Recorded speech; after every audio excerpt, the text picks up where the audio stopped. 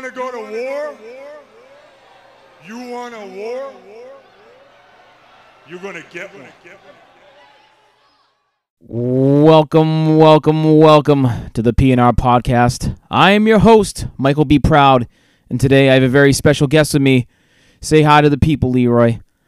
Oh, that's right, I tricked you all. He's actually in a green room a little north of Boston. He'll be joining us in a second, but I'd like to welcome you to episode 48. It's entitled AMP Hopefuls, and if you want to know what the AMP is, you should look it up, because it's not as famous as the Pritzker. It's still something that me, the fake architect, would appreciate, and a real architect would certainly appreciate. So, like I said, if you don't know what the AMP is, the AMP, look that up. Because, like I said, not as famous as the Pritzker, but still a good award. And the Pritzker is more for the architect and not the building, and that's why I went with the AMP, though. Because we're not going to be talking, we'll be talking architects, but we're not talking specifically the architects, except in one case. But the rest of the cases are buildings. So that's why I went with AMP, because that's more an award for not so much the architect, but the building, while the Pritzker is more for the architect and not the building. So, all right, number 48 came up with a couple, because, that's what I like to do on the podcast till I reach 00. I think I've already covered that, though. So we're going with a Lee Smith amount of episodes. Red Sox great closer. Another guy came up with another Red Sox great, Pablo Sandoval. I had such high hopes of Pablo Sandoval, and it didn't work out, and it is what it is sometimes. But that's another 48 though, and I like the nickname though, because this is the P&R, and a panda bear is kind of our mascot, so he's Kung Fu Panda. So there you go. Another 48 I came up with is Jake DeGrom. Excellent pitcher. I'd love to see him wear Red Sox one day, but I don't think Kyle Bloom's going to spend the money on him, so he probably won't be doing that. But, I actually feel bad for this guy because, the Mets have had success, here and there over the past couple of years. I mean, they were in the World Series just a couple of years ago, but whether they're good or not, he gets no run support, and the guy has a crazy ERA though. His ERA is super low all the time. I think it's below 2 usually. So it's just kind of surprising to see a guy pitch so well and then he doesn't get the win. It sort of reminded me of Pedro sometimes. We had pretty good lineups for him, but they just never came through when he would be on the mound, because I guess their other guy was really dealing as well, because it's if I'm going against Pedro Martinez, I have to be as sick as he is. So the other guy would be dealing just as well as Pedro is, and then Pedro would get no run support, but the guy was pitching around an ERA of 2 or whatever. So, but I mean, Pedro was still winning those games anyways, though, even without the run support, because he'd give up maybe 1 run or no runs, and the Red Sox would score 1 run or 2. So they were still squeaking out wins for him. But yeah, so that's kind of what Jake DeGrom reminds me of, though. And like I said, I'd love to have the guy pitch for the Red Sox. I don't see it happening, though. So moving on to my last notable 48, Tully Bantakane. That's Paul's favorite linebacker for the Patriots back in the day. I think he wore another number 2 in the 90s or whatever when he first got to the league, but then he switched to 48, I believe, or maybe it's the other way around. So, but yeah, Tully Bantakane is the other 48 that I came up with. As always, you can find me social media, Facebook, POLREL, first name, PCAST, last name, POREL, PCAST. And as I've said in other episodes, hate the name, but it's kind of grown on me. But it is what it is. So moving on to Twitter now. At Twitter, you can find me the P&R Podcast all together there. And on Patreon, the other one I try to plug is the space P, say space ampersand, space R space podcast. Kind of jumbled that up. We'll do it one more time from the tippy top. The space P space ampersand space R space podcast. There we go. Got it off that time correctly. So I should just dive into my Mount Rushmore of buildings that I don't want to call them buildings I hate. I'd like to call them just buildings that like I don't appreciate. Oh, okay. It's like it's like they're not even all buildings. The first one I picked, the Getty Center by Richard Meyer, but it's more of I just don't like him. I don't like Richard Meyer. Like I got to put out to the audience, the Getty Center is not some building I'm in love with or anything. Yeah. But it's this art collection basically in Los Angeles. And I like the building though. So it's not on my Rushmore buildings I love or even like a number 2 kind of Rushmore for that. Yeah. It's still a building if I look at it I'm like, hey, that's not bad, but Lee will explain why it made his Rushmore. Buildings he doesn't appreciate. Buildings I don't appreciate. And it's like the building is kind of fine. Like as a building, it's fine. I just really, really don't like the way Richard Meyer designs buildings. I don't like what it says about architecture in general. I don't like how he treats people. He's like notorious for like kind of just like using his employees. He got bopped recently in the Me Too thing for sexually harassing his employees. Oh, and his whole like design approach is like make everything white and pure and exclude any complexity, and like geometry kind of is king. And I don't think that's like how buildings really should be designed. Like, and he always does these like super pure white buildings in any context around the world. Doesn't matter where it is; it's always white. That's true. And the Getty Center is no exception. Yeah, and I heard him. It's like one of the most pretentious things I've ever heard an architect say. He says like his buildings are super pure white, so you can enjoy the nature around them. So it makes the nature around his white buildings more beautiful. And like I've never heard a human being try to say that they can make nature more beautiful. Like it's the most bullshit thing I've ever heard. Because in like a year after any of these buildings are built, the white isn't white. It takes constant maintenance to keep white. Like nature wants to make it brown. Yes. Like nature wants to make it green. So his like idea of making these pure white buildings is kind of a fuck you to nature. Like nature doesn't want a white building. Nature isn't pure white. Like, so he's fighting nature in this unnatural way. The resources it takes to keep these buildings white is nonsense. And like, there's another building of his that is in Barcelona that it's an art museum. And it's this kind of very idealistic, pure form in the middle of the city. And to put the building in the middle of the city, they had to carve out a huge chunk of the city, like to put this building up. And then he has big white walls surrounding his building from the city. So like for his building to succeed, he needed to exclude the real fabric of the city. It's so trash. It's like he excludes everything that doesn't fit into his perfect controllable bubble. Super pretentious, kind of a secret asshole. And his buildings look dated, and they do nothing to address like the sustainability of building buildings in the current environment. Like he doesn't seem to care about that whatsoever. It's reading all his writings about buildings. It's all about like the purity of the geometry and all this bullshit that doesn't really like connect to real human beings. Like it's just so. There's literally nothing I like about this dude.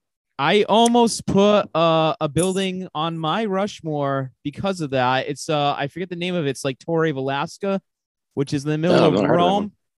It's in the middle of Rome. So if you think about the middle of Rome and putting a brutalist like skyscraper in the middle of Rome, that's yeah, not gonna work. So I almost That's did not that, good. but I was like, no, these other buildings are more ugly, so I'm gonna go with these other 3 Yeah. or 4. So I guess I didn't put that one. I didn't put that specific building on my list because it was particularly ugly. I just don't like.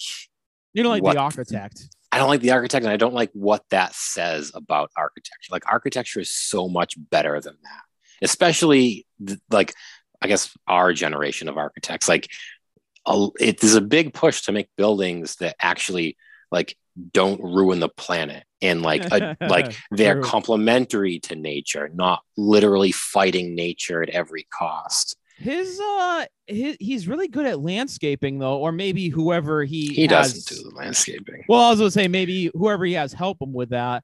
So I don't necessarily disagree with him trying. I don't think he can enhance the nature, but I think he can build a building that meshes well with the nature though, and I think that's what he at least did with the Getty Center. Now I don't think it meshes. It doesn't mesh at all. I don't have the knowledge you have about this guy, though. All I know is the Getty Center. You know way more of his projects, so you could look at his other projects and be like, well, that's garbage or whatever. Well, the thing is, like, it's basically all the same project. It's like a white building trying to be set in some landscape. Never any people in it, never any lived environment. It's like these kind of alien spaceships just dropped in the landscape. And there are architects that really do try to work with nature. They think about what materials are sourced locally in this area. They site their building so it works with the solar orientation. They think about how like the sun passes across these facades and heats them up or cools them down during the type of certain times of year.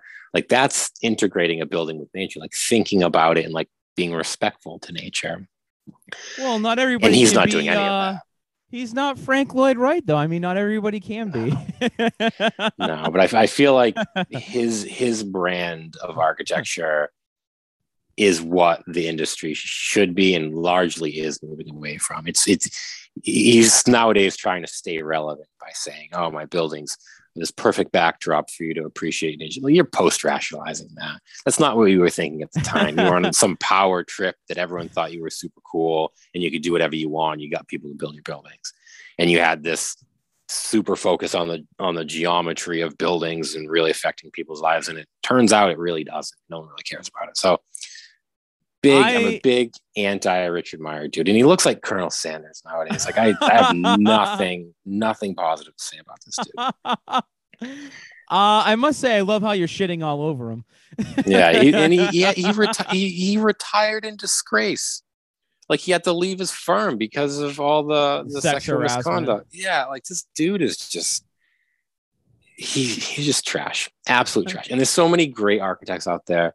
I feel like some of them make other architects out to be these kind of like egotistical, like pretentious people. And they're mostly not. Most architects are really thoughtful. And some are just, I guess with every industry, there's some like people at the top that are just kind of like power hungry and exactly. No one really like questions what they're doing because they're doing it. And this guy's getting people to commission his buildings and he's probably making a ton of money doing it. He's teaching at Harvard and people are listening to him. So he thinks this is right. And like, no, so I'm not a big fan of this dude.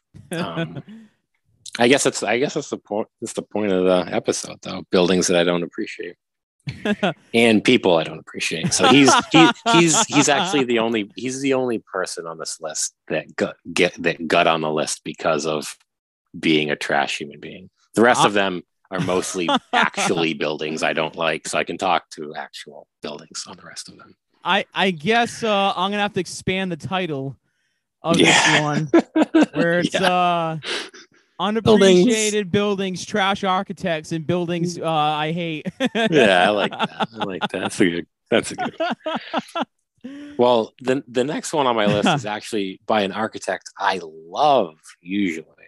So it's the Pompidou Center. Renzo Piano in the middle of Paris. Like it does some similar things to that museum I was talking about, for the Richard Meyer Museum, where it in order for it to exist, it just took a big swath of the city out, and it just sits in this big plaza. And I guess it started as a design competition in the 70s. And they were trying to do this like kind of museum of the future deal. And it was one of Renzo Piano's first buildings too. So I don't hold it against him. He's done a lot of really beautiful buildings since, and like a lot of really thoughtful buildings since. And he was trying to be thoughtful, but he's being thoughtful like someone who hasn't been around very long. So the whole concept of the building was take all the mechanical systems, plumbing systems, ventilation systems, and rather than put them on the inside of the building to save space, they're all on the outside of the building. So a lot of glass I noticed too, and a lot of the framework is exposed. Yeah. So a couple of things on this one. I don't hate this one though. Let me put that out before you go further. I don't hate this one. And it's not no. And it's not like the Getty Center either, where I actually like the Getty Center. I'm just indifferent to this one. I'm very neutral about it. Like I don't love it. I don't hate it. I think, yeah. I don't want to use hate for this one. This is it's okay. Like I get the concept. You hate it. You hate it. It's all good. I really don't like it for a couple of reasons. Like, so this is not a good way to heat and cool a building. Like you don't put all the duct work on the outside of the building. You get so much heat loss on the pipes. Yeah, I was gonna say you lose it, don't you? And that's doesn't work. Exactly what happens. And so it doesn't function all that well. It just creates all sorts of ledges and stuff for birds to sit on and shit on, and environmental dust to collect. So it makes itself this big collector of all the pollution in the environment outside. So it looks weird. And the inside, yes, the interior spaces are big and grand and nice, but you could have also put the mechanical systems in there and still did it. Like they had to make these custom structural hangers that hold the mechanical equipment outside. So rather than spend the money on making these custom structural hangers, just expand the spans of the structure and create a zone on the interior of the building, on the insulated portion of the building, to house the mechanical equipment. Like it seems like it's trying too hard. I guess it's sort of coming down to it's trying way too hard. And so in a combination of it trying too hard, it looking just a mess every time I've been there, it being a little bit too futuristic for my taste in general. It's like, it's not subtle. There's nothing subtle about this. And I think like really good buildings have a subtlety to them. They don't need to be the most like ostentatious building in the world, like literally screaming at you to be like, I'm different. Like really like nuanced buildings is like, it's like a good song. Like a good song is something you want to listen to over and over again, not like something that's super catchy and like, yeah, you get it and it fizzles out after the first few listens. And then it's just like some junk you hear on the radio. Like the good songs are the ones you come back to like 10 years after it and still like pick up on some lyric or something. So what you're saying is this building hasn't endured, basically. Like, even though it's still there, it hasn't endured really. It really, to some extent, it has, because it's been like, it's like a novelty, and people come back to it because of the novelty. It's like some pop song from the 70s. Like some people really like it, and they like. I think mainly people like the graphic quality of putting all these mechanical systems on the outside. Like they painted them different colors, so it looks really striking. So it's very bold, and it's like ballsy to do that. So I think people like it graphically, but like when you're thinking about a building, the design of a building isn't just how it looks. Like a well-designed building functions really good too, and like doesn't take away from, doesn't need to be the loudest building in the neighborhood. Like, so from like what I call a good building, this doesn't hit very many of the criteria. Like it's big and it's weird and it's cool, whatever. Yep, it's fine. Definitely novel. They made all this, they bent over backwards to make this building happen. But I don't know. And Now, it's definitely become like a thing, like a cultural thing that a lot of really cool artwork has been based off of. And I actually kind of like, there's even like, I forget who designed it, but there's like an Air Force One version that was reminiscent of those red, blue and yellow streaks of the Pompidou in the sole, which is kind of cool. Like I like the shoe more than I like the building. who came first, IMP or the other building? Because I feel like the Louvre came after, and it may have taken inspiration from. I don't know when the pyramid was built. I feel like it was after. Well, the IMP thing is very different. Like I don't mind. I like being like a kind of a like an icon. Like I feel like the Louvre did that better. Oh, certainly, because it's a little bit more elegant. It's not painted all sorts of different colors. It's not like rethinking the way mechanical systems are run in like a less efficient way. It's a simple gesture as well. Like it's not overly complicated. Looks incredible at night time too. Looks incredible at night. It really does. So I feel like it's a different beast. I actually really like the Louvre. But like I said, it might have took style points though from the Pompidou Center though. Maybe possible. I mean, a lot of things, because all that glass and all that framing is very reminiscent of it.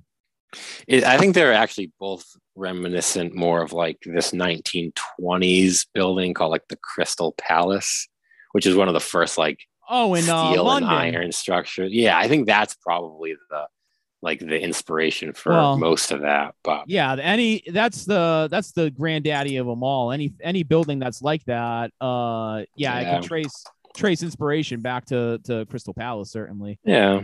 Now, me being the George Costanza of architects, I gotta ask you a question because you're the actual architect. Yeah.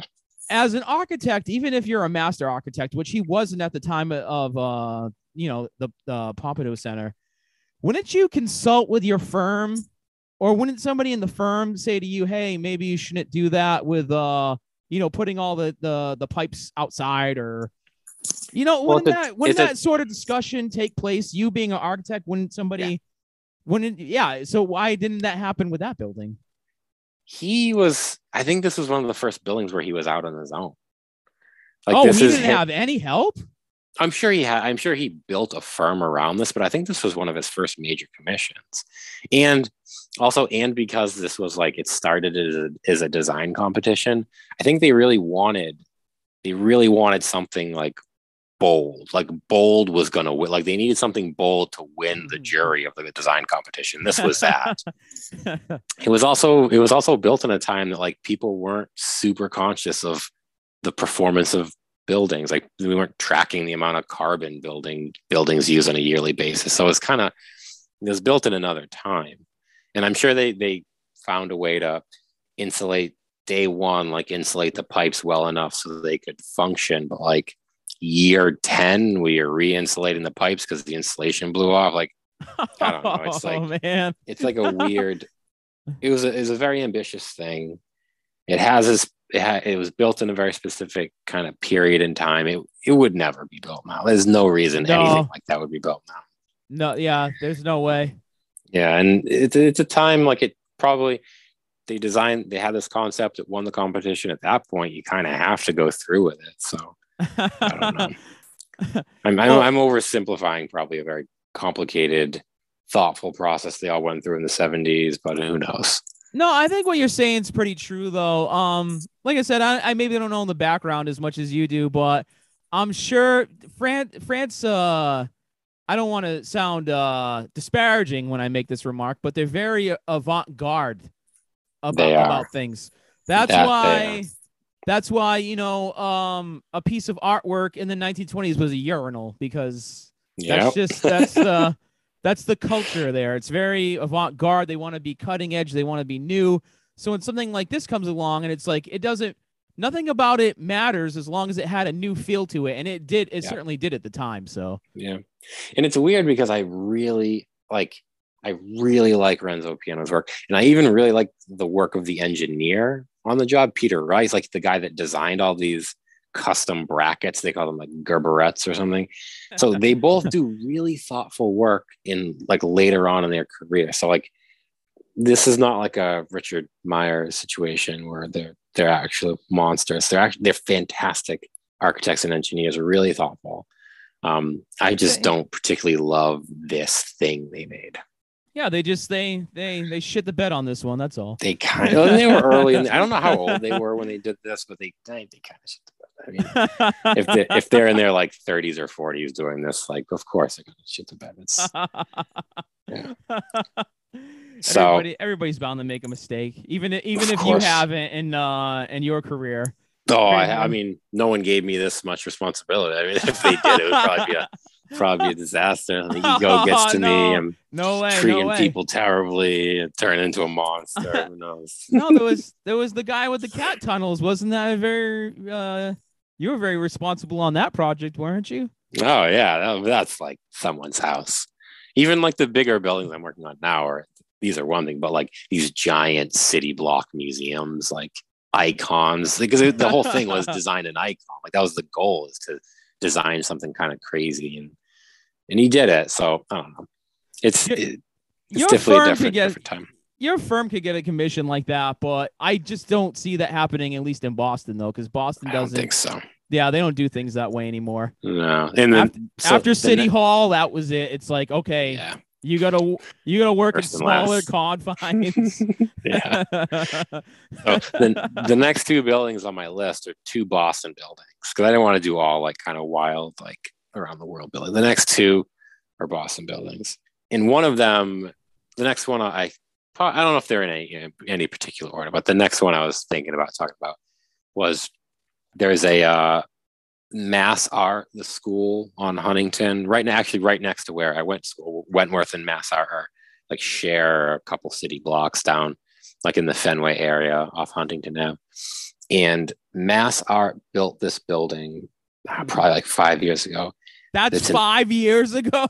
Yeah, it's not long. Yeah, wow. It's horrendous.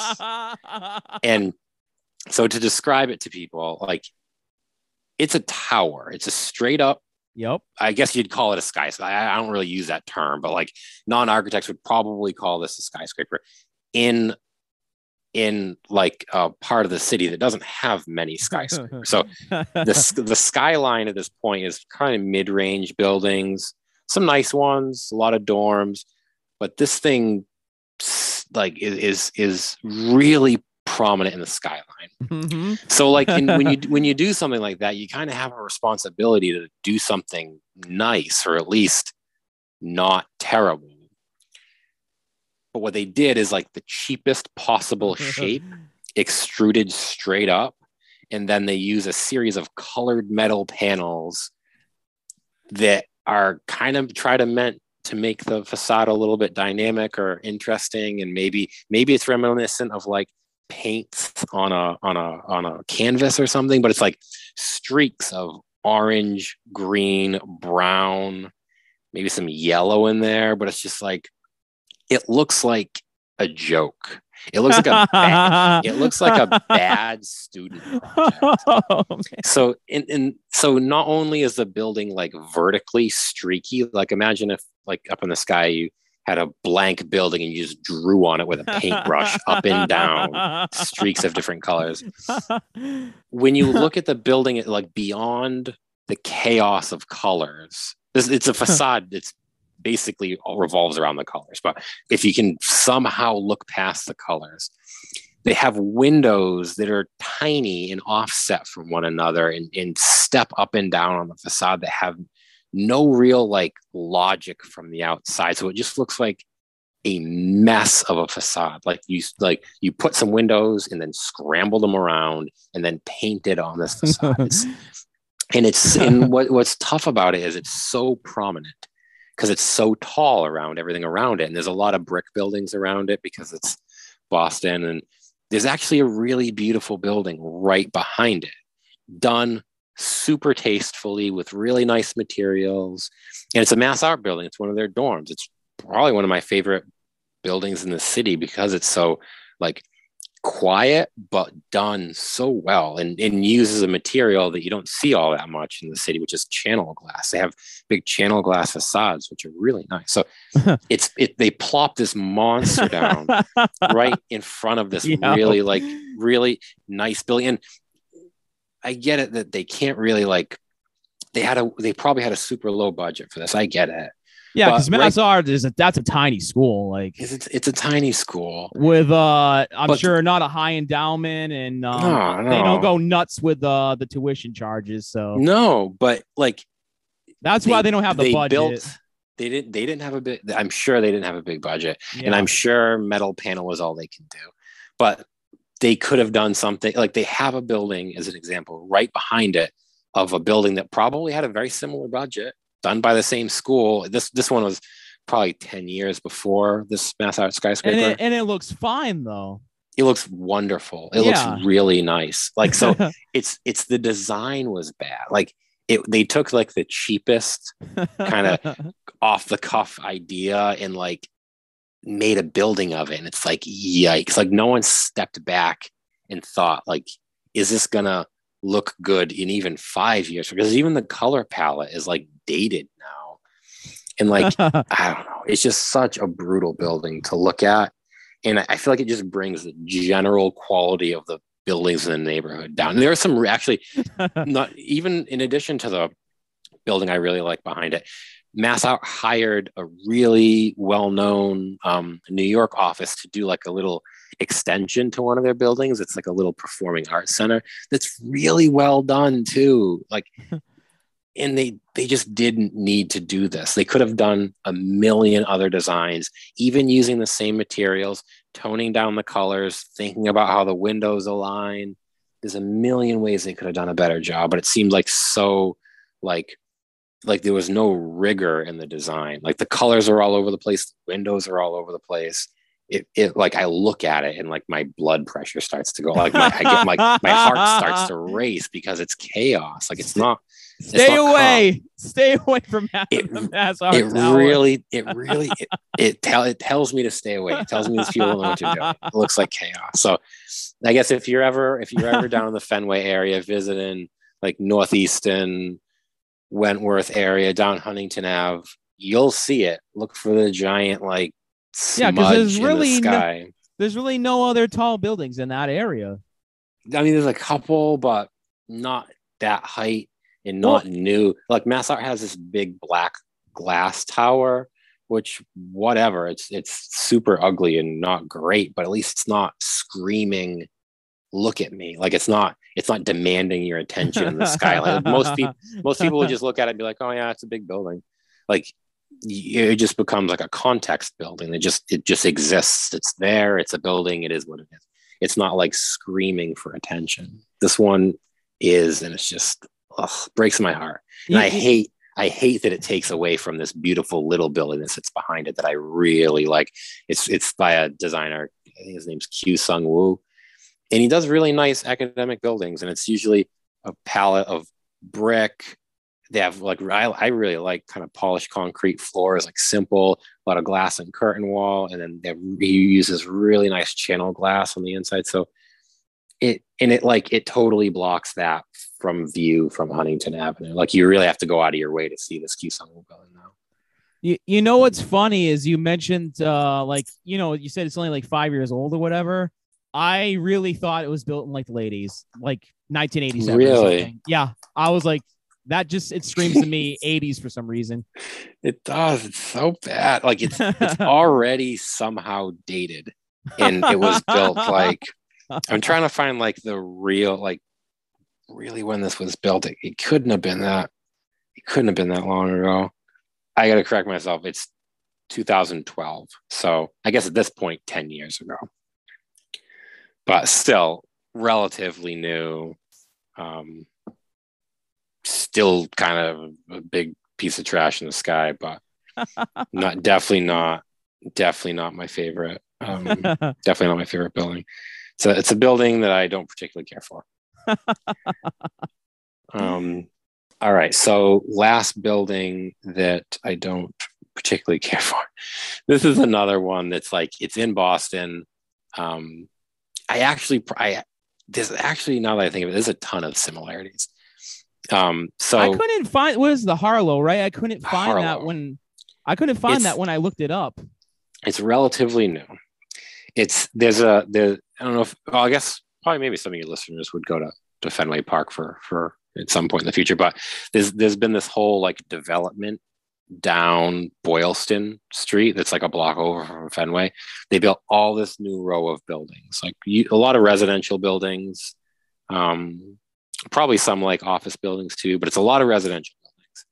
And I'm currently working on the one that's like the last one in the row that's now in construction, but they've kind of been building them like over time down this row from kind of Landmark Center down towards Fenway. So the building I'm working on currently is down closer to Fenway. One of the first buildings in the row is this residential building.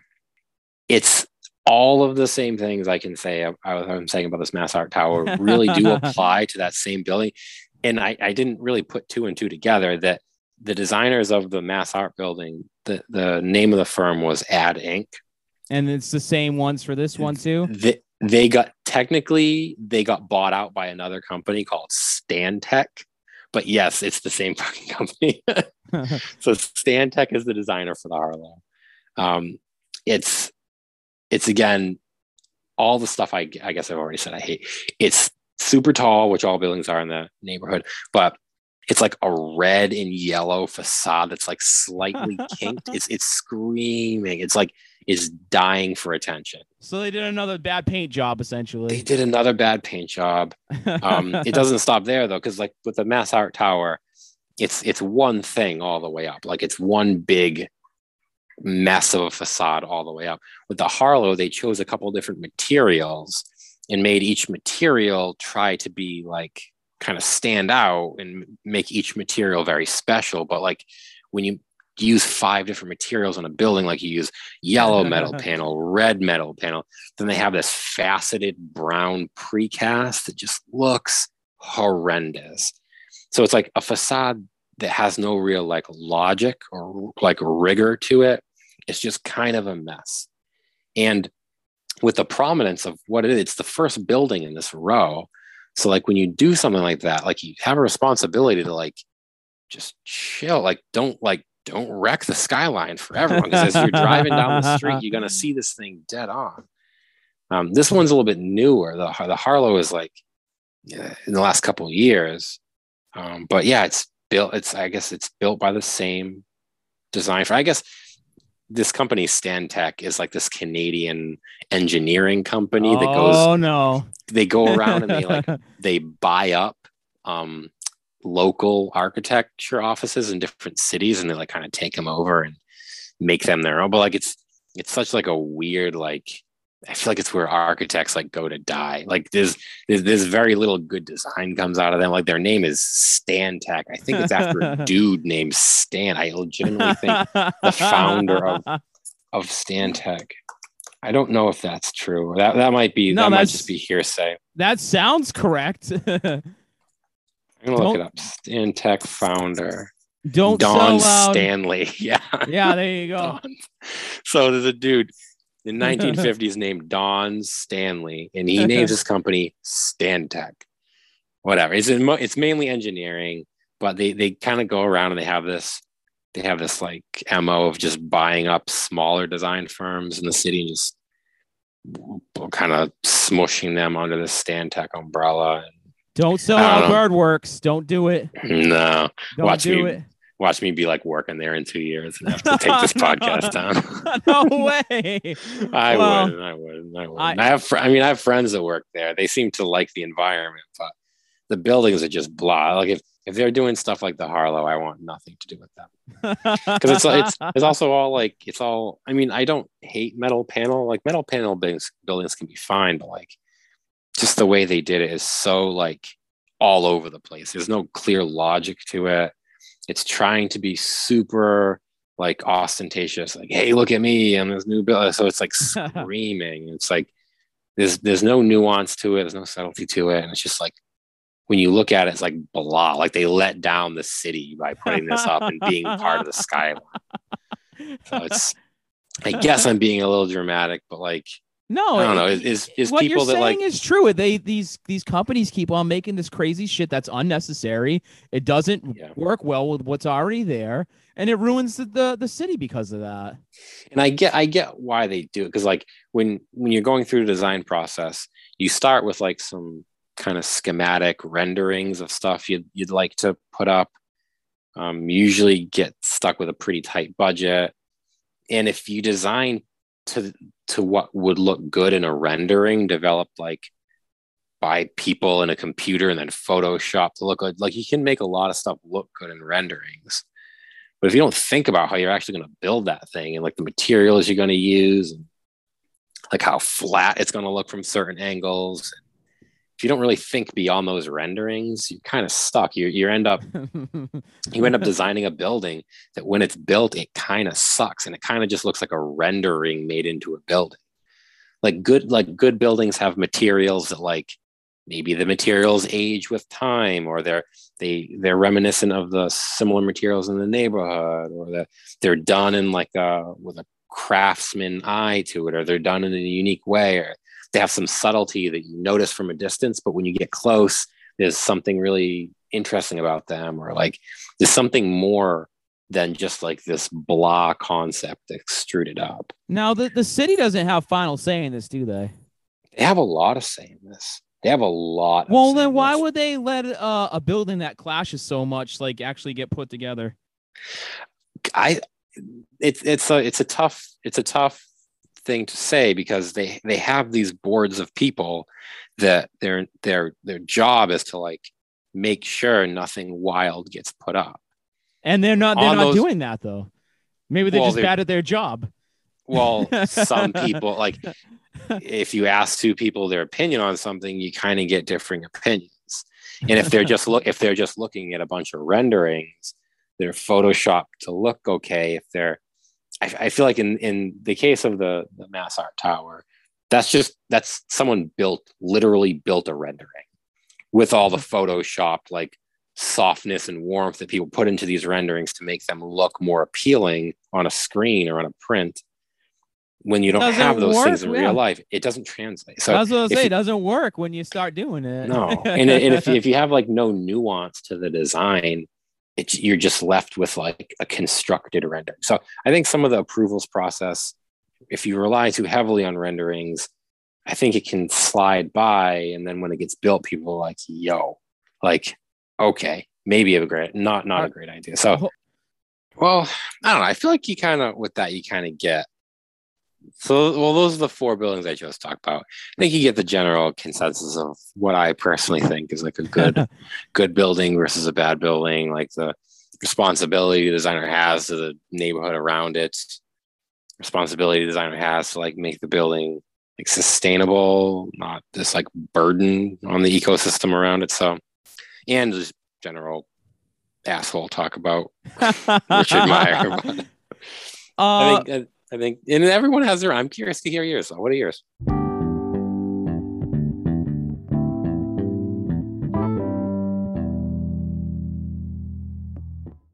Before I head on to my buildings, are you familiar with the name behind the Getty Center?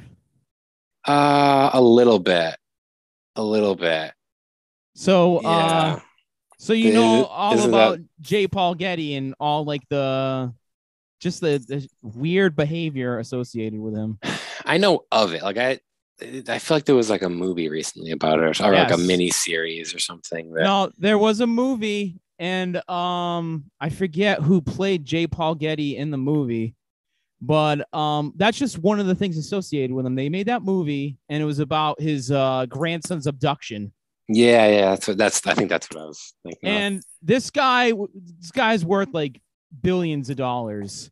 And these kidnappers were asking for, I think it was like 10 million or something like that, which even, back in the 70s, that's you adjust for inflation, it's a lot of money still. But yeah, this guy's worth billions, and he refused to pay the ransom on his grandson.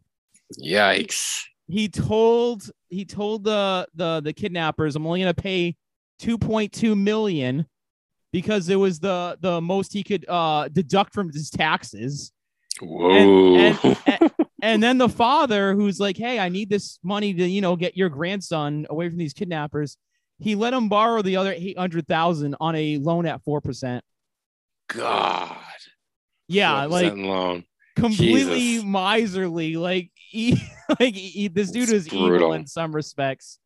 His that makes sense. His own son died of like a brain tumor. He's like an 8-year-old boy. He dies of like cancer, basically. Tumor. Doesn't attend the funeral. And it wasn't a reason like, oh, I'm too grief stricken or whatever. He's like, I'm in Europe right now. I can't go. This guy sounds like an absolute monster. Him and Richard Meyer deserve each other. Yeah, basically. Yeah. But you can also see what, with the Getty Center, you can see what Billions can get you, though, because that's all of his artwork basically in the Getty Center. So he donated that building and he donated all the art in it. And so I appreciate that much, at least, because a guy who was an artist, I've always felt like that stuff belongs in a museum so people can see it. So even if I become some sort of rich dude someday with this podcast, I might own some authentic artwork. But for example, like, I don't know, a super famous Renoir or whatever, I'm not going to try to acquire it. I want to go to a museum. So that's just how I always felt about that. Have you seen the Getty Center is huge. Oh, yes. But there's another firm that did an edition, a Boston firm, Machado and Silvetti. I think they did a nicer edition. Like when you get a chance, look it up. It's like they did they're calling it like the Getty Villa. I've seen like an entire encapsulating view overhead, probably shot with a drone or something, of the area. It kind of looks like it all intertwined. So whatever that firm did, it even if it's new, it's really reminiscent of the old. You should look at it. I feel like they did a better job of designing a building that kind of works with the landscape. You'll see what I'm talking about. It's like board form concrete. It like legit sits within the building, like lets the vines grow up it and all over it. And it still has like a presence to it, but there's all these like really nice details of it, like the way the steps step down and there's a couple beams that they notched into each other. And I think I'm a sucker for board form concrete, but I think they did a really nice job. And theirs is like more set into the hill. I don't know. I like their version. I'll have to remember to check it out after the episode because I don't want to distract from this hit list I'm about to do. So, I'm very curious about your hit list. Yeah, let's get it. Okay, so I didn't have a crazy criteria when I keep my list, at least to myself. This very easily could have been I hate Frank Gehry episode if I was just lazy, because I hate a lot of his buildings. But I did put some thought into this, and he did make my list. And but I saw some other stuff that I was just like, oh, that's worse than the Guggenheim Bilbao, for example. So, but that was on my list too. But when I narrowed my list down, I found stuff that was worse. So this first guy is actually, I don't want to say he's the greatest architect of all time, but he's very well respected. And if you look at a lot of his stuff before he got into his older years, you'd actually be surprised that he made a building like this one. But as he got older, he moved into a more brutal style of architecture. And this isn't brutalist. Well, maybe the construction is, but it is regarded as modern though. So the first the fourth place one on my Rushmore is I don't really speak French well, so I'm gonna butcher this probably, but Chapelle Notre Dame du Hut. So that's actually located in Ronchamp, France. It was built in 1955. It's in the modernist style, like I stated, and it's by a gentleman by the name of Le Corbusier.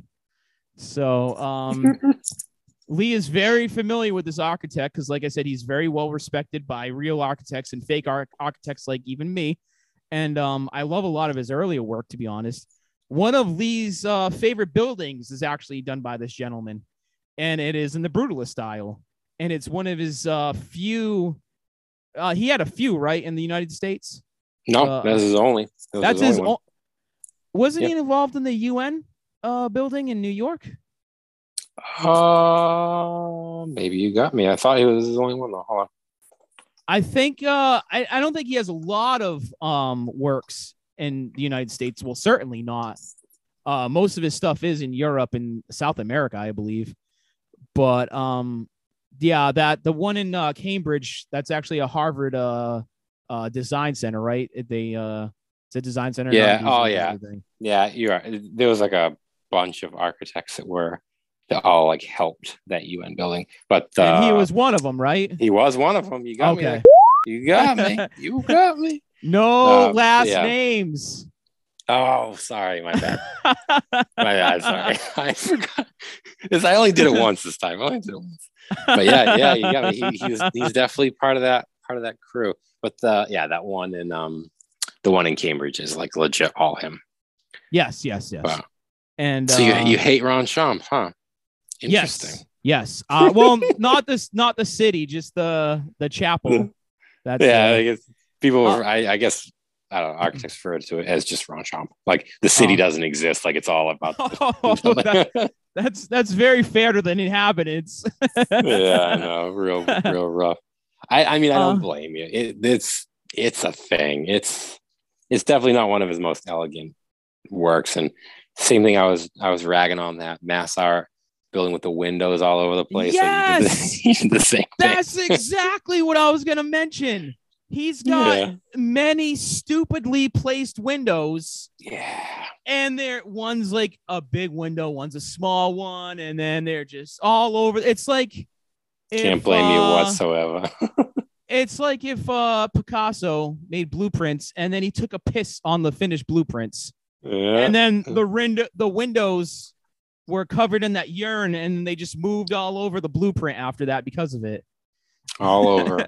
I can't. I'll defend Corbu in a lot of ways, but can't defend this one very much.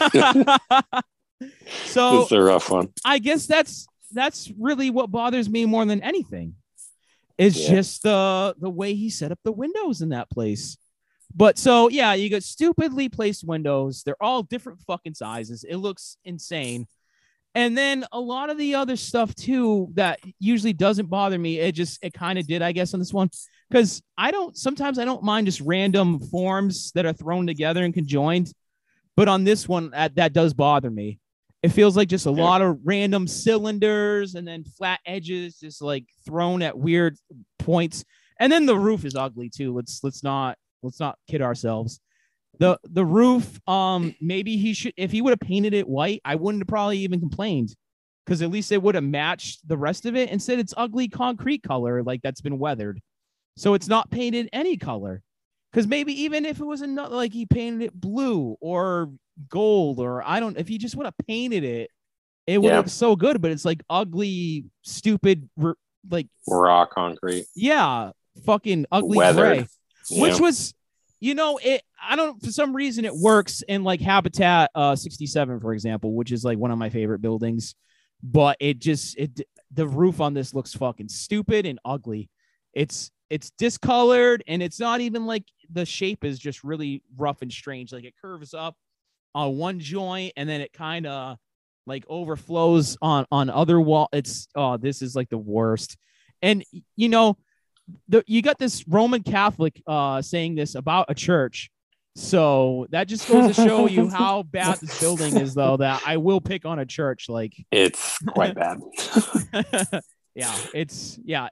Exactly. Like Lee says, he's a Corbu guy. He will defend Corbu to the death, but not on this one. He doesn't want to die on this hill for him. Can't touch this one. This is a bad building. And this is why it's number 4 building I hate. It's kind of, it is like an icon. It is like a thing, but like, it's not. Now it's not good. Before when I said, hey, I'm having a tough time whittling it down and I got Corbu on there. What did you know I was going to go with that building when I picked him? I had a hunch. I had a hunch. Well, I had a hunch. the thing with that though is you know how I hate brutalist architecture. I mean, I could have. There's a few other ones I could have went with as far as he goes. I picked a few other ones. In fact, I had picked another church, Saint Pierre's Church. I had picked that too.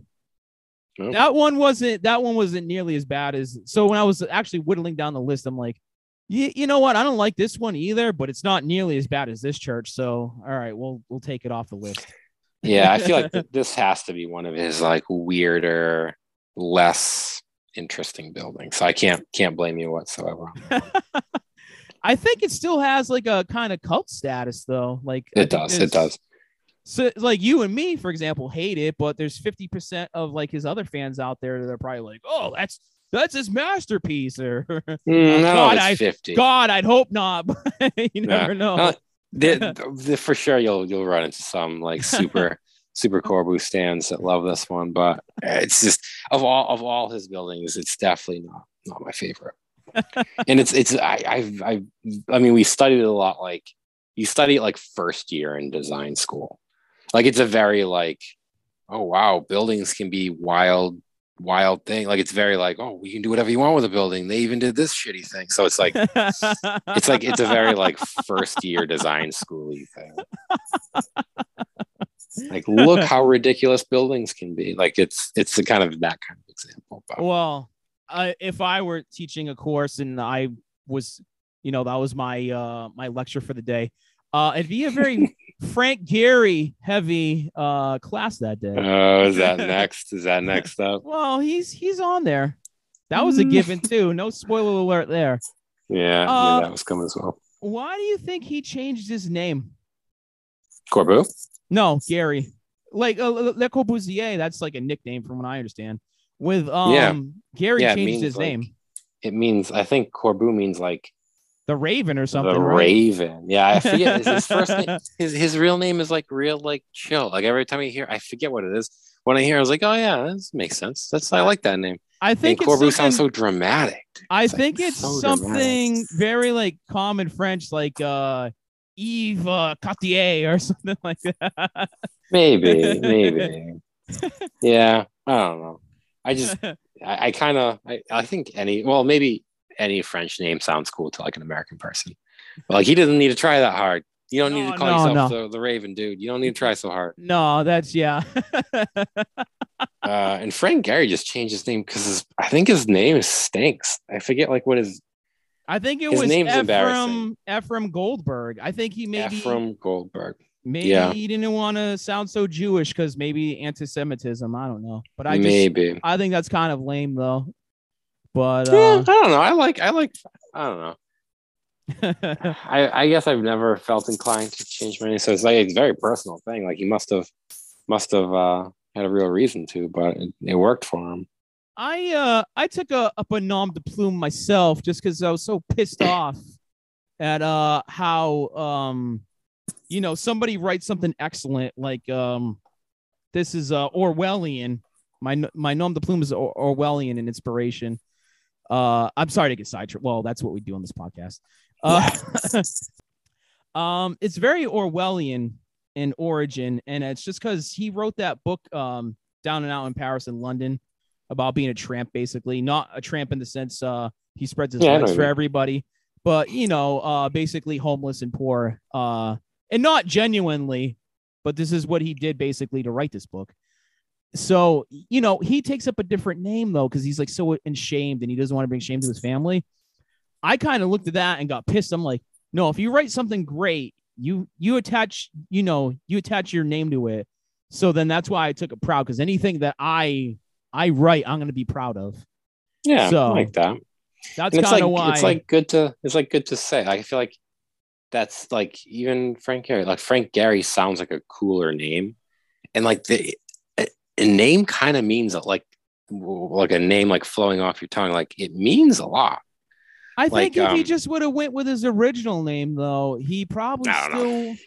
Yeah, we'll never know exactly. We'll never know. I always think back to like, I feel like I went through like a World War II history phase, And I was reading some book saying that like Adolf Hitler's last name, like Hitler is a very like aggressive, like it's a name, like it's a powerful name. His last name was almost Schickelgruber. And I The think, you know, like father changed it or something, right? Was that what it was happened? a family. Like I don't know, somewhere along the line, it could have been either, and someone made the decision that his last name was going to be Hitler. But like, I always wonder, like, would World War II not have happened? Yeah, like no If one's he was following Schickel. a dude. No one's following a dude named Schickelgruber. Like no one's like. I feel like it's so. There's a lot in a name, and I don't know. I feel like I don't know. Perhaps you're Ephraim. right. And I again, always think like this is something we'll never know, like with Gary. never know. Like, Yeah. but perhaps you're right. Like, exactly. Who wants to follow Adolf Schickelgruber? Like, Yeah. I just Not me, bro. So with Mike, I'd follow Mike Proud. Mike Proud any day. I appreciate that. All right, so I'm gonna try to hit those last few on your list here before I gotta go. Yes. Are you familiar with Steelhouse? Steelhouse is like the movement. No, that's the name of this house. Oh no, I'm not. Steelhouse is located in Ransom Canyon, Texas. It was started in 1973, but it's currently unfinished, I guess, according to the plans, because the guy that made it died. The style is artistic, so it's actually, I don't really consider it an art installation because it's very inhabitable. It's not like... I've looked this up. Dang. Okay, I see. It was made by okay. I like your reaction. I like your reaction. Architect's name is Robert Bruno. He's more of an artist because a lot of his other stuff is sculptures. But I'll give him architect because it's a functional house. But its construction is scrap steel welded together, 110 tons of it. Wow, this thing. Maybe you'd like to do the description. It looks like it looks like a vehicle from Star Wars. And it's made out of like Corten steel, so rusted Corten steel. Yeah, it's all rusted. In a very sculptural, brown as hell, very sculptural. The windows are all kind of oblong, weird shapes. That's the only thing I got nice to say about that, though. It like sits down on the ground, kind of interesting. It sits on these like three legs, like those houses have like a foundation, like this. The legs are legs. The legs are hollow, which I don't understand how all four of them are hollow. Well, if they're like welding all this shit together, like the skin becomes structure at that point. If this is like plate steel, that's so top heavy, though. I would imagine. Yeah, I don't know. First of all, I don't know why you do this, but I don't know how you afford to do all this. It's incredibly expensive. What Lee is describing right now is actually a giant abstract brown pig. It does look like a pig. That's what he's going for. Look at that side. Oh, I see it now. And it totally looks like a pig. I could talk about this, but it wouldn't really do justice. Like, you have to go look this up yourself to see what we're talking about. And I'm glad you brought it up. I never would have seen it. Like I had said, though, the only redeeming quality it has is its windows. And even the windows, they're like stupid looking and bubbled out and stuff like that. What makes what I can say they're good, though, is because they're placed well where you have good like panoramic views of the canyon and the scenery around you. But that's it. Like, there's nothing else good about this house. I don't mind this as much as I hate like a public. I mean, I don't like it. I wouldn't enjoy this, but if this is one person's house, like if they want to live their life in this house, go to town. Like, no one else needs to see this. It doesn't affect anyone. Like, it's not sitting in the middle of a city being an eyesore that everyone needs to respond to. This is like some weird ass house in the middle of nowhere. But like, if someone loves this house, let them be. It's not affecting anyone. Problem is, it's in a residential community. Oh, is it? So Yes, so people Ransom do have to see Canyon. this. Yes, So neighbors are probably mad. there are neighbors in Ransom Canyon. I don't know if it brings down the property value because it's famous for its ugliness, which can kind of help weirdly. Yeah. But yeah, this Interesting. is yeah. Interesting. I never knew this one. I can't really go in the great depths about this building, especially because Robert Bruno, like I said, he's not even really an architect, he's more an artist. But yeah, again, this is just a big metal pig in somebody's neighborhood that's outside Lubbock, Texas, if you want to go visit it. So my number 2 building. I don't know how to say this because don't speak Vietnamese, but Hang Nga, maybe. And it's in I don't know this one either. Day Lot, Vietnam. Hang Nga is spelled HANG space NGA. I don't know if it's Hang Nga or I don't. Like I said, I don't really know how it's pronounced. Oh, jeez. Oh, so it up now. You got it. Crazy house. Yeah. Beehive. In English, it's in English it translates to crazy house. Oh, and it's Day Lot, Vietnam. It opened in 1990. It's under expressionist style. Dang. The guy, the architect, it's actually part of his name is it's Dang Viet Nga. It looks like its construction is mostly wood, but I wouldn't be surprised if there's like pieces like a fiberglass and stuff. I really couldn't find too many notes as far as the construction went, but like I said, it's got to be mostly wood. I don't think you can get that effect any other way unless you paint it somehow. But I'm sure at the bottom there's like I think there's some concrete and maybe some fiberglass too, because it looks like there's some thin panels that are like weathered and curved over. This looks like a nightmare. So yeah, I have like this 2-sentence or 3-sentence description, and I'd rather just go with Lee's description, nightmare. Yeah. You really nailed your list right now. These are some rough ones. I'm surprised they don't teach you this at Wentworth to be like, this is what you shouldn't do when you get a job somewhere. Yeah, don't make a giant beehive. This thing's terrifying. I like to describe it as twisting up from the ground.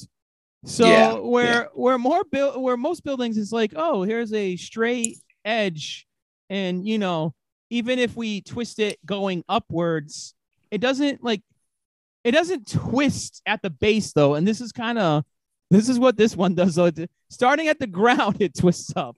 Yeah. Color wise, there's a lot of earthly tones. Like you don't see any like interesting like thing besides this. Like I said, it looks like weathered wood, and it's like brown, and like there's parts that are yellow. Like he's mentioned the beehive, like a really dead yellow color.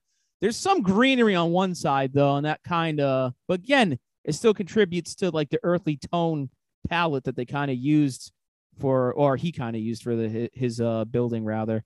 And I don't know. There's just like as it goes up, there's spots that it looks like they're bulging. And then there's some spots that looks like it's decaying, but it might be designed that way to like kind of give it like like another shape. So it might not even be decaying. It might be like cut out that way. And it's just piles upon piles of ugly. Yeah. Like this is a brutal one. Yeah. This makes me ashamed to be a fake architect. Some dude spent so much time doing this, though. Yeah. Oh, yeah. Yeah, I had to have. Because, like I said, it opened in 1990, but it must have took them years to at least get to that point, especially because it just looks unsafe. So even just in construction, like setting up the scaffolding must have been like a chore just to work around like the unsafe spots. Like, and it also doesn't look small. It's hard to like tell from the photos. This looks kind of big. It's very tall. I don't know. I didn't get like a meterage or anything on it, but it is. It looks like a tall building at least. It Like looks like it looks like this is an anomaly. it looks like it's at least 4 stories, if not taller. Like it could be way taller than that, even. So Yeah, it's hard to see like in context. This shit's weird though. I almost forgive the like this is like a dude that did this on his own because he really wanted to do it, did it on his own. I kind of forgive this more than like Richard Meyer is like he knows better. Like people doing this themselves, they don't know any, but they're just doing what they think is cool. I think this guy's a legit architect though, and this is just what he came up with. I have that feeling. Yeah. I mean, he's not as prolific as a lot of other architects, clearly, because it's not like, oh, he's Mies van der Rohe.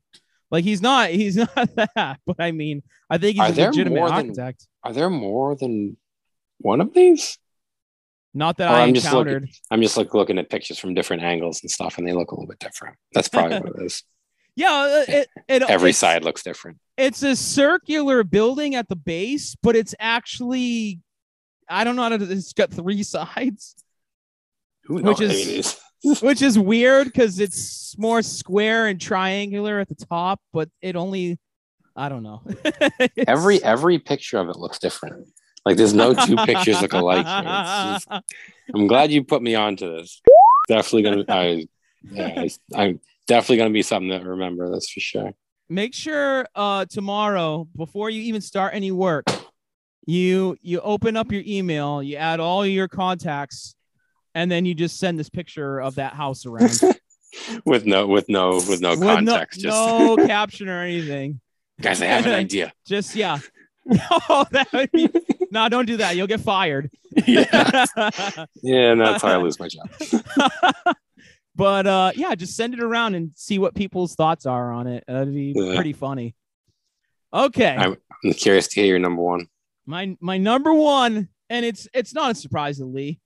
It's not a surprise to people who know me very well.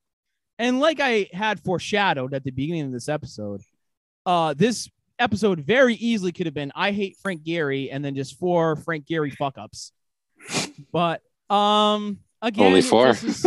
Well, I could have done 10 on him. Yeah. Okay, so my number one is, I can't speak Spanish very well either, even though I can do it better than French. But I think it's Hotel Marqués de Riscal. So that's in Spain. It's in El Ciego, Spain, which I'm not familiar with. I'm only familiar with like Madrid and Barcelona and stuff. But so yeah, it's located there, though. I guess it's near Bilbao, which is Frank Gehry's other pride and joy. I think that's maybe his favorite building that he's ever done. I don't know, but yeah, it is like the Bilbao is like his main, like the thing he's most known for sure. Yes, I wouldn't even argue that. Absolutely. Yeah. Because even though my favorite Frank Gehry is in New York and yours is in Boston, I wouldn't still argue that, the Guggenheim is less, famous than those, even if I like the other ones better. Because the Strata Center, it's kind of grown on me. I'll admit it. Yeah, because it's a little bit contextual. It's like a little bit contextual with the brick. It's like it had to make an attempt. The rest of them just are in their own world. It's the style of this building. What you got to understand about Frank Gehry, and I don't know if this is attributed to himself or other architects describing him, but he's style-defying. But what? Style-defying. He defies the style. There's style. Yes. If you want to give him a style, you have to call it Gehry style or something. Yep. Sculptural. But a lot of his works, if not maybe not all of them, can contain deconstructivism in them. Yeah. So I'm actually going to go with this. The style is deconstructive style. Mm-hmm. Yeah. And of course, architect Frank Gehry. We already covered that. Now, it's conventional below. It's, a lot of brick and wood and concrete, stuff like that. So nothing crazy below. But, we all know what Frank Gehry did on top because he does this with a lot of his buildings.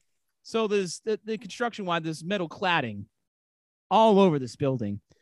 And I almost picked his museum in Seattle And I don't know, this bothered me more though, because there's something very like soothing. I can't believe I'm saying this about Gary. There's something very You soothing. love him. No, I don't. I really do not. Secretly. There's something down there. There's something you like about him. I don't know. Maybe you can't put to words yet, but no, there's not. It's really not. No, I don't like, I wouldn't commission him for anything. And I know that I make whatever I build super famous, but I already told you, Lee, if if I get my way, I get to build that house in Marion that I want, I'm hiring you. Yeah. You just made them make sure there's a lighthouse and a castle turret and some other weird ideas I have. Yeah. But I mean, I don't think I'd hire him either. Like, I'm not like a super fan of his, but like, I don't know, his work I can appreciate it for it. It's definitely wild. It's definitely all over the place, but it actually has a logic to it. Like, it looks like chaos. Oh yeah, we discussed that in the first episode, like what you said. Yeah, like he's a legitimate architect and he takes legitimate architecture, concerns into his works. But after that, it's just, I don't know. But whimsical. Yes, whimsical, but not appreciated by me. Yeah. So like I said, it's very traditional below. But then he's got these waves of metal because he just has to have, and they ride it like an ugly toupee. And I don't know, I had a tough time choosing between this and Crazy House from before as my number one. But there was something just, I don't know, those waves bothered me. And then he has this big purple stripe wave down the middle of it. And I was like, okay, you're fucking first place. You should have been first place anyways, no matter what else I had on my list, because I don't like you. I like a few of your buildings, but like how he should know better. He should know better. He should. Much like you hate the architect behind the Getty Center. I hate the guy behind Guggenheim Bilbao. Oh, okay. But this is the one I went with though, because like I said, there was about 3 or 4 other ones, maybe even more. I think there might have been more on my initial list. And then this one just bothered me more than any of them. Because like I said, it's just like ugly whipped cream topping bullshit on the top of this building. And it's just like, it's all fucking like, just like I said, waves is the best way to describe what it really is. And then that one purple one down the middle offsetting, just so fucking ugly. So yeah, I feel like I always thought of it as like ribbons. It's like ribbons kind of like twirled up, and it looks so like delicate, like it's like a pile of like cut up ribbons that could just blow away at the strong gust of wind. I like your description of it, because that's another good one though. It looks like fucking just ribbon, like all piled up. Yeah, strewn about to like make like a cute little pile on top. I fucking can't stand this building. I hate it more than anything else that Gary's done. And like I said, I hate a lot of the Gary stuff. And then there's even the ones I hate though. I found like a redeeming, like that Seattle one, for example. There's 3 buildings that are lined up, and they're all like a different color metal. And for some reason, they kind of soothe. So even when you look at the other side of the building, that looks like it's like fucking just trash thrown together. These other buildings kind of offset that and still kind of make it nice at least on one side. This building doesn't do that. It's fucking, like I said, it's just piles of metal that looks fucking stupid and ugly. And there's no form or anything to it. So, yeah. All right. Normally, we close out. I'll let you at least say, say your stuff, and then I'll record mine later. So, what do you want to put out there real quick, if anything? I don't particularly want to put anything out there. Maybe I just say, I don't really want to put out there. You don't even want to throw out a shout out to the missus and the kid? Yeah, I was thinking about that. Maybe do shout to wife Ashley, call her Bird. Shout out to Bird.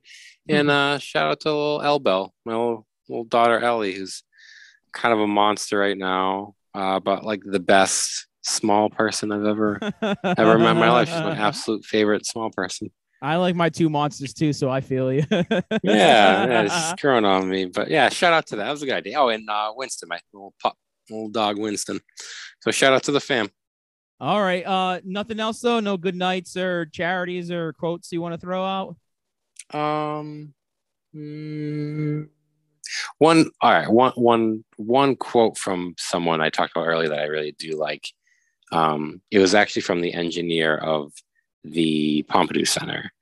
He said something to the extent of like, and I think applies to architecture in general, and architects trying to do kind of novel things.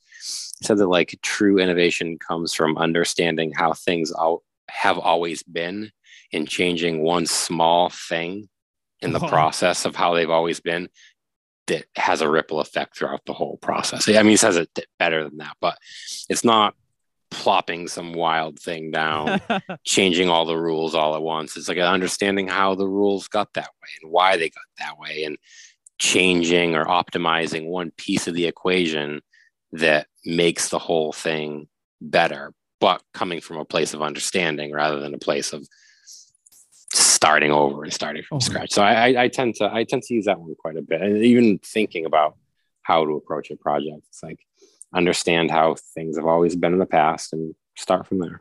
Well, he had a quick ripple on that one. I'll tell you that much. Yeah.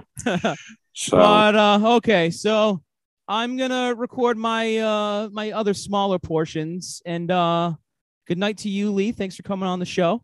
Yeah, it was and fun. It was fun. We'll have you back because we always love having you back, and hopefully there won't be any time constraints or Zoom doing this bullshit to me. Like I said, I might have to switch to Teams. So yeah. All righty. Well, thanks, sir. Thanks for having me. So okay, we'll be seeing you. All right, later. Okay, we're gonna cover my portion of the Remember 4 Things now. Because Lee just did his. He was in a hurry. So, but the quote I selected was it's a quote from Mies van der Rohe, my favorite architect personally. So here's the quote: "Architecture starts when you carefully put two bricks together. There it begins." And I think he's not too far away from what architecture really is. Because, you know, you can't really have a building that's two bricks. Let's be real about that.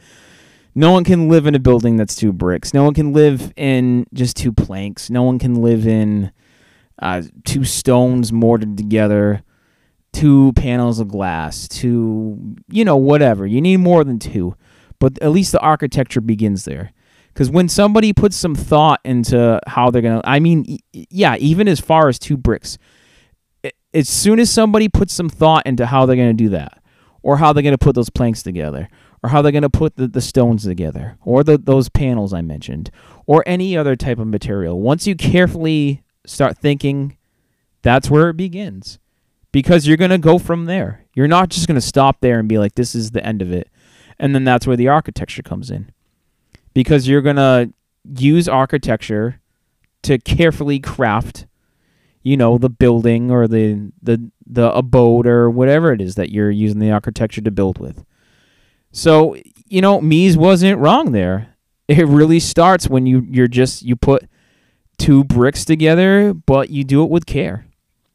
So I like that quote because as simple and as maybe incorrect as it sounds when you first listen to it, it actually is correct.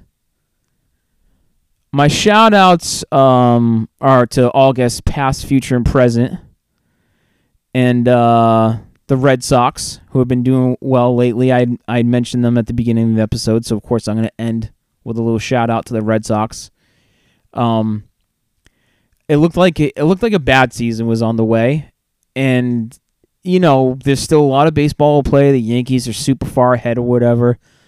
But the Red Sox are doing well enough to at least get some recognition from me and the rest of the fans. So I'm definitely going to throw a shout out to them. Because, like I said, a lot of baseball to play. Probably not going to get first place.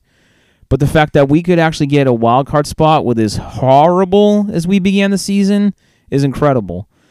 The only thing I was sure of is we were going to be better than the Orioles. Because that's like every year almost. Like, when was the last time the Orioles made playoffs, like 10 years ago or something, maybe? I don't know. It seemed like they were good one year. They kind of squeaked in or whatever. And then I think the Blue Jays beat them in the wild card game or whatever it was. So, the Orioles always stink. So, I just knew we were going to be better than them. That's the only thing I was sure of. So, and my other shout out is to the Celtics. You know, they it is what it is, but you know we're good, and it looks like we're going to be good for a long time ahead. So, yeah, shout out to the Celtics real quick. As always, donate to an ALS charity, ALSA.org, ALS.org. Either way, that will bring you to the ALS Association. And good night, Malcolm Butler, wherever you are.